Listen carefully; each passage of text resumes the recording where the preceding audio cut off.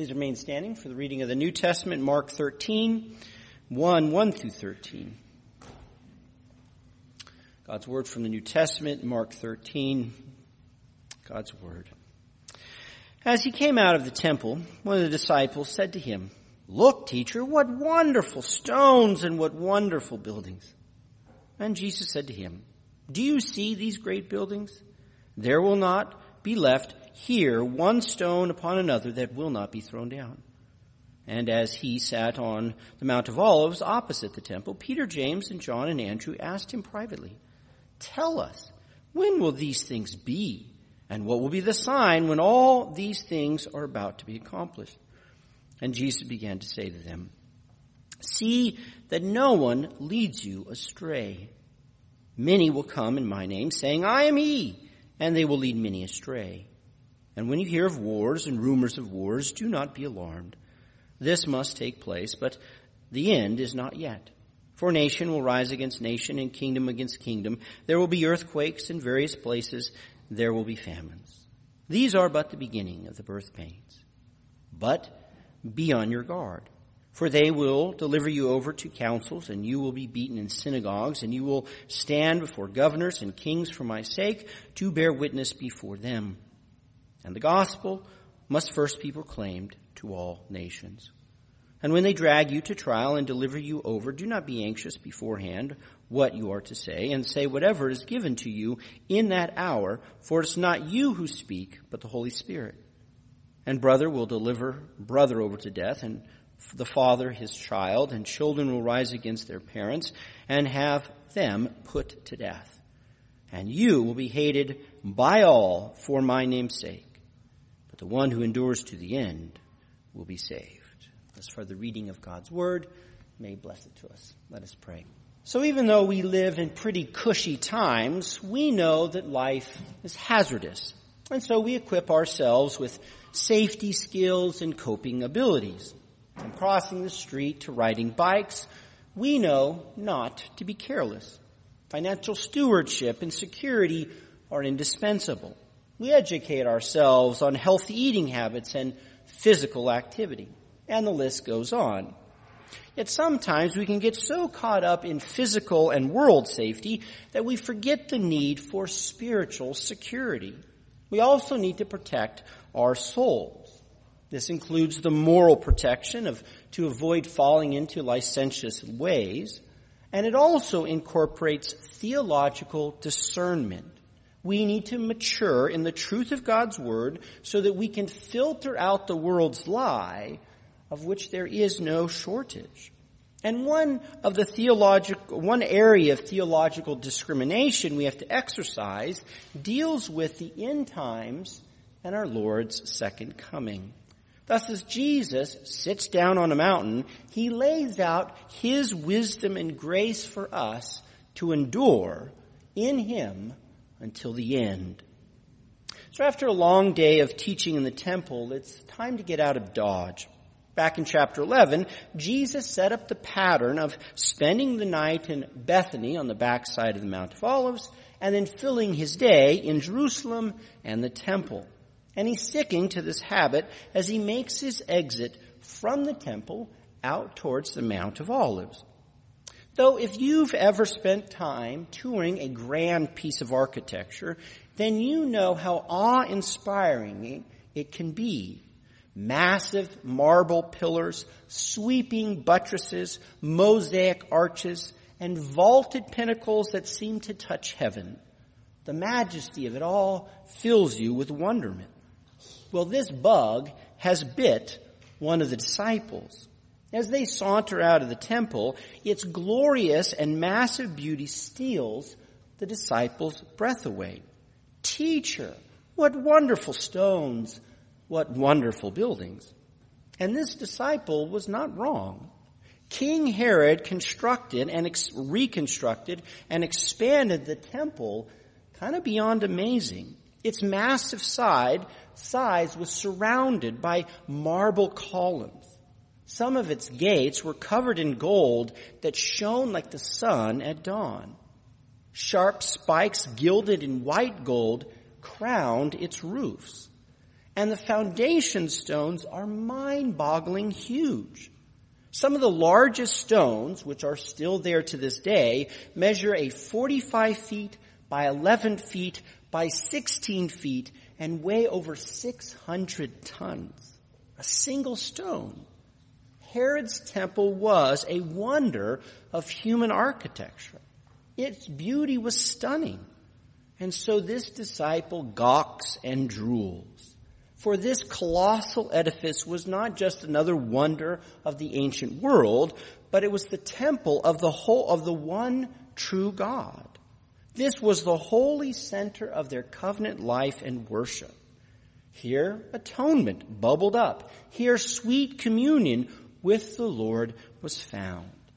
All that was holy and good and everlasting was housed in this resplendent and dazzling monument. Our Lord's response, though, was not what this awestruck disciple was expecting. Yeah, these buildings are pretty great, but they're all coming down. Every last stone will be touched by destruction. Jesus predicts in no uncertain terms the destruction of this holy and grand temple. He signaled this earlier with the cursing of the fig tree and by his stopping worship when he overturned those tables. But now he comes out and declares it frankly. What is delicious in man's eyes is rotten in God's. And as you can guess, this destruction announcement would be a coronary in a glass. This is enough to make your eyes roll back in your head and to unleash a wave of violent or depressive emotions. Indeed, this remark actually becomes a charge against Jesus that helps to send him to the cross. The priests will murder Jesus for merely saying things against God's temple. Jesus' call of doom gives the disciples their heart spiritual arrhythmia. Thus, they complete their short hike now out to the Mount of Olives, which gives them a picture-perfect view of the temple. As some of you know, the summit of the Mount of Olives is higher than the Temple Mount, and it sits just east across the Kidron Valley. They have a scenic and aerial view of the entire temple complex.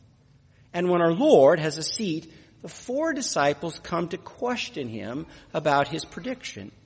Peter, James, John, and Andrew were the four most prominent and leading apostles, and so they represent the whole apostolate. And you can tell that they're all hot and bothered, for they drop all politeness and sling an order at Jesus. They say, "Tell us."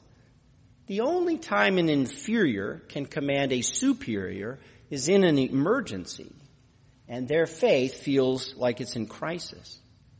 Though, at least they don't question the truth of Jesus' word, but they do need some answers. And they file for two of them. First, when? When will this destruction happen? Give us a date and time and be specific, for we need to mark it on our calendars. Now, this makes sense. If there's going to be a massive upheaval and ruin, it's good to know when. Yet if you think about it, arrival times is not something our Lord is very generous with. God makes us lots of grand promises, but he rarely discloses the when. He did tell Abraham that his kids would be 400 years in Egypt. He said 70 years of exile. But most of his promises do not have a timestamp. Instead, we are called to wait upon the Lord. We have to trust in his timing, which God often does not share with us. To ask when, then the disciples are being bold. Secondly, they request a sign for when this destruction is about to go down. This is a warning alarm before the destruction so that you know that it's near. And yet, if you think about it, this second question is a bit redundant. If you know the exact date of something, you don't really need a sign that it's drawing near. If the event is scheduled for November 10th, why get a sign in October? Well, such a sign is a nice reminder in order to get away. Yes, the sign will give them time to avoid all the loss and suffering that will come with the destruction. Unspoken, but clearly expressed, the concern here for the disciples is to miss the tribulation. Tell us a sign so that we don't have to taste this bitter pill. Okay, pain is coming, but how do we get out of it? And with these two gruff questions lodged, Jesus remains seated to give his answers. Though as we've seen, Jesus doesn't limit himself to the specific question. He can answer or not answer. He can fix the question or answer the correct question, or he can chide a bad question. And this issue we should keep in the fore of our minds as our Lord gives his lengthy response to these two questions. And sure enough, the first word out of our Lord's mouth is beware. Pay attention, caution, be alert. This is a call for discernment, for the need for wisdom and alertness, for things will not be as they seem or look to be. So he tells us to beware of deception. Watch out for those who would lead you astray. For as he goes on, many will come in Christ's name. They will even claim to be Christ. I am he. And the many will deceive many. Jesus asserts that there's going to be no shortage of imposters and fakes. Charlatans will claim to be speaking for Christ. Tricksters will pretend to be Jesus. And they will speak a counterfeit truth. Many will masquerade behind the mask of Jesus.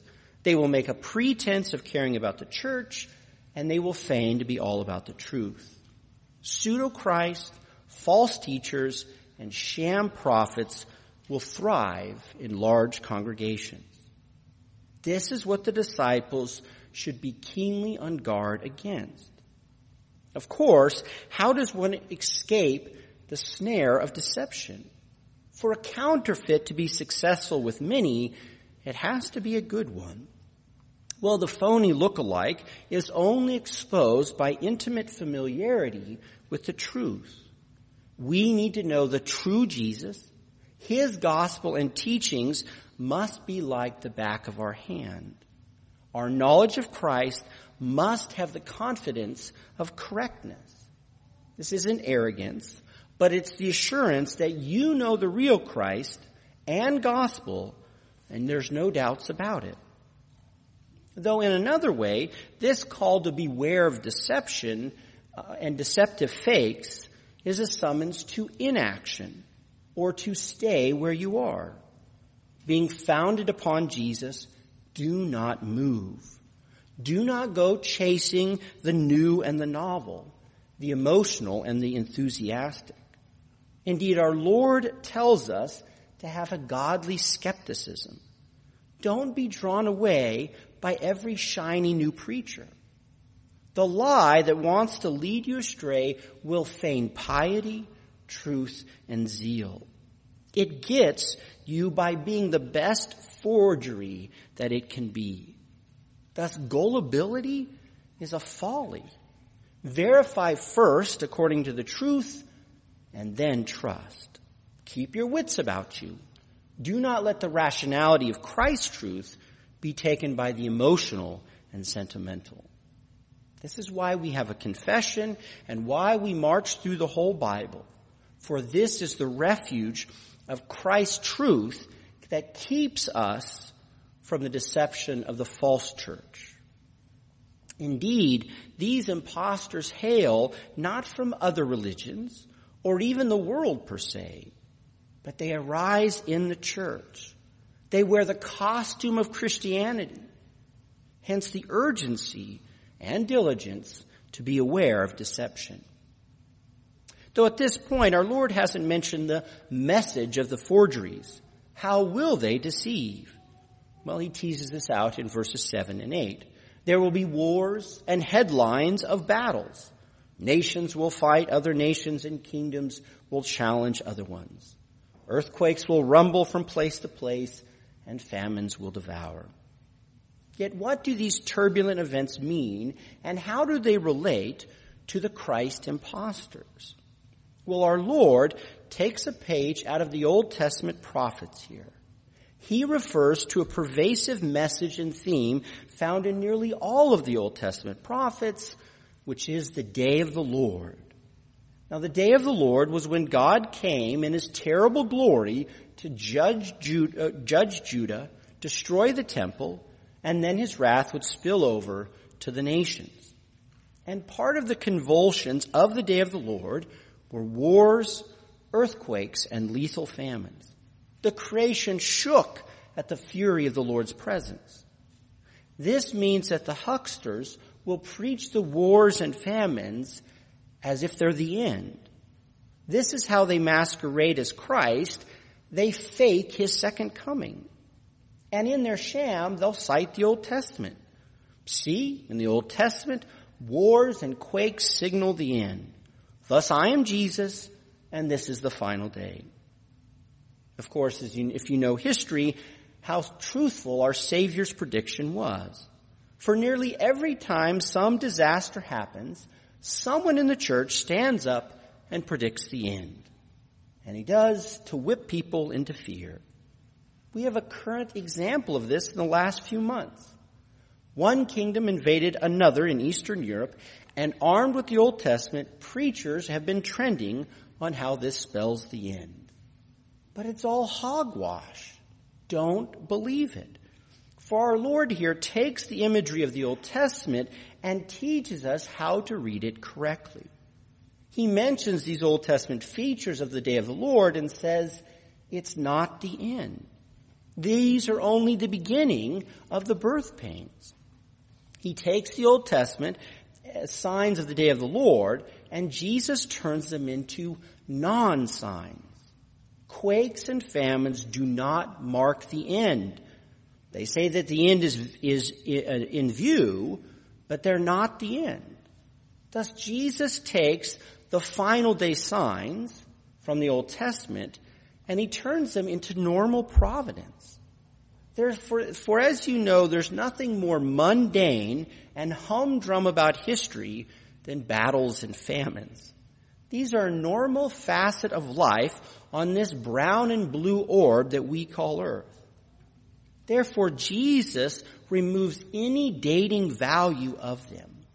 We cannot date the end by wars or the Richter scale. He also calms us not to fear. Don't fret, he says, for these are necessary. Frauds preach the headlines to pour fertilizer on your fear. The sky is falling. But your Lord and Savior says about droughts, superstorms, and armed conflicts, your faith has nothing to fear. They are part of the last days, but they are not the end. Counterfeits make you more afraid, but the truth of Christ calms, comforts, and makes you braver. The lie terrifies, but the truth gives you courage. And our Lord does this by telling us like it is, so that there's no surprises, which he continues to do. Next, Jesus repeats the call to beware, to pay attention, and to protect, verse 9. But this time, he tells us to beware of ourselves. Protect yourselves. Pay attention to the dangers that creep up inside of you.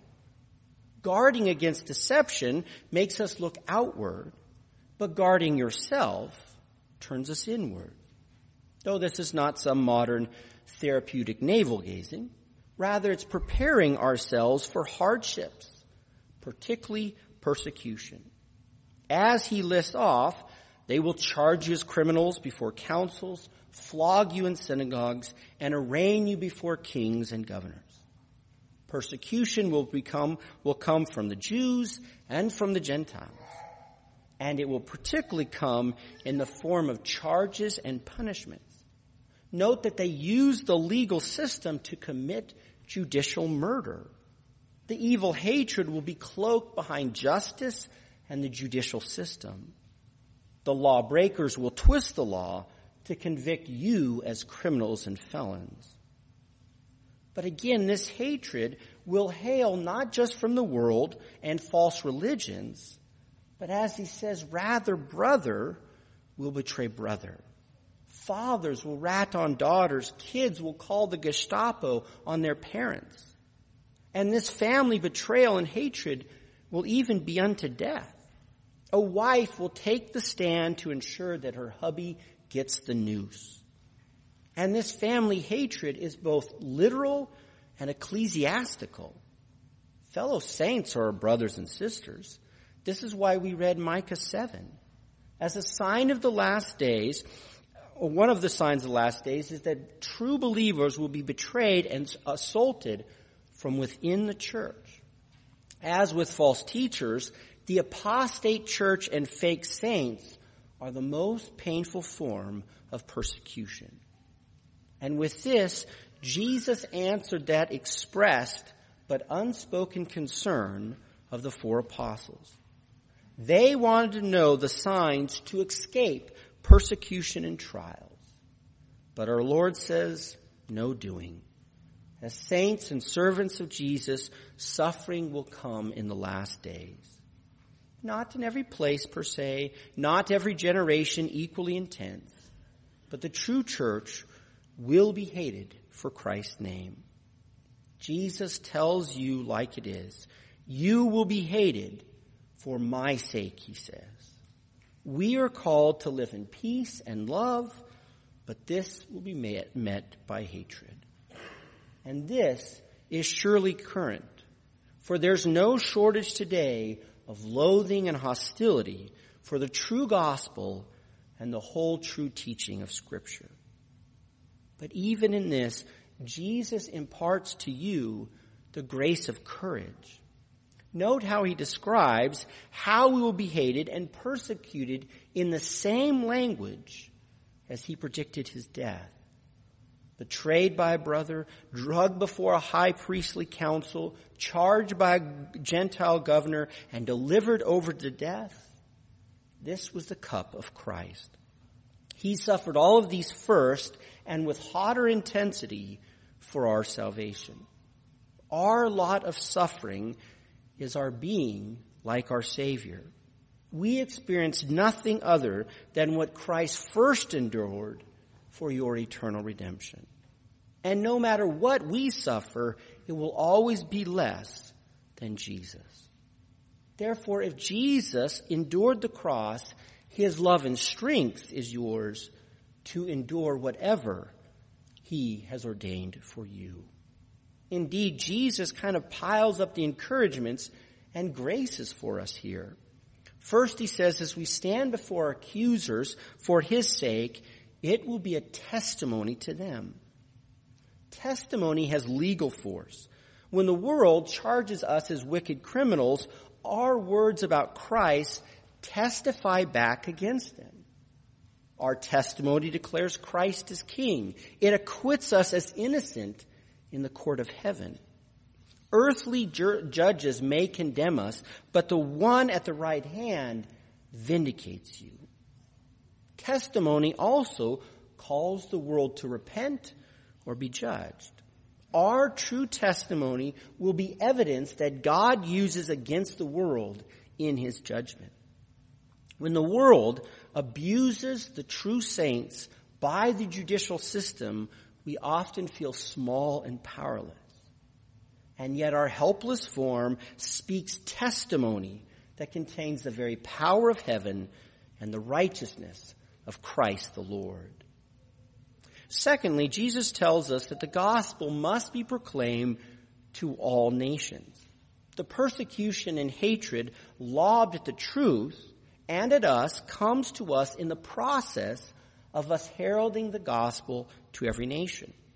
Suffering arises as the church carries out the Great Commission. And heralding the gospel is one of the sweet joys and highest privileges granted to us. To see lost sinners saved is for the angels and for us to sing in joy. The gospel truth are the most beautiful words that can echo in our ears, leap from our tongues, and warm our hearts. Every Lord's Day, we join the worldwide church to proclaim the name of Christ. This is a supreme delight and honor. Sure, it's a duty, a job required, but it's pure joy. And realizing this makes suffering for it a much lighter thing, much less scary. If pain comes to you in a job that you hate, it's miserable and unbearable. But if hardship happens in a job that you love, it only encourages you to overcome and push on. This is another grace of courage from your Savior. Thirdly, the Lord emboldens us by the Holy Spirit. He says, don't worry what you will say, for the Holy Spirit is the one speaking, not you. Now, this does not mean we are inspired or infallible, yet it does mean that we are not alone. And the Spirit will use us to say exactly what is glorifying to God in those dire and difficult moments. The power and the word of the Spirit are with you, and the Spirit is working in you. You depend not on your own strength or courage, but you rest in the powerful words of Christ's Spirit poured into your heart. Finally, our Lord equips us with the hope of salvation. He says, those who endure to the end will be saved. Here, there's a play on the end. The end links back to the ultimate end of verse 7. We are called to endure until Christ returns on the day or the final day of the Lord. Yet this end of verse 13 follows on the heels of being put to death for Christ's name. In this way, Jesus colors our death, even our execution as criminals for the gospel, as our salvation. He paints the final day of judgment as our day of salvation. Thus, the false judgment of the world and the true judgment of the day of the Lord both become salvation for us in Christ. This is the sweet grace of Christ's righteousness imputed to you. Being justified in him, no one can condemn us, for God is for us. Yes, we must endure in the faith. We cannot let our faith swerve from Christ. But the love and redemption of Christ has justified you, and so there's no more condemnation. Your death is your salvation. The final judgment is your resurrection. This is the truth of Christ, the one and only Lord and Savior. And it is Christ's discernment and wisdom for you so that we all might patiently endure through all the world's deceptions and wait patiently on our Lord. Thus may we heed this understanding of Christ so that we might endure until the end for his eternal praise and glory so that he would come quickly. Amen. Let's pray.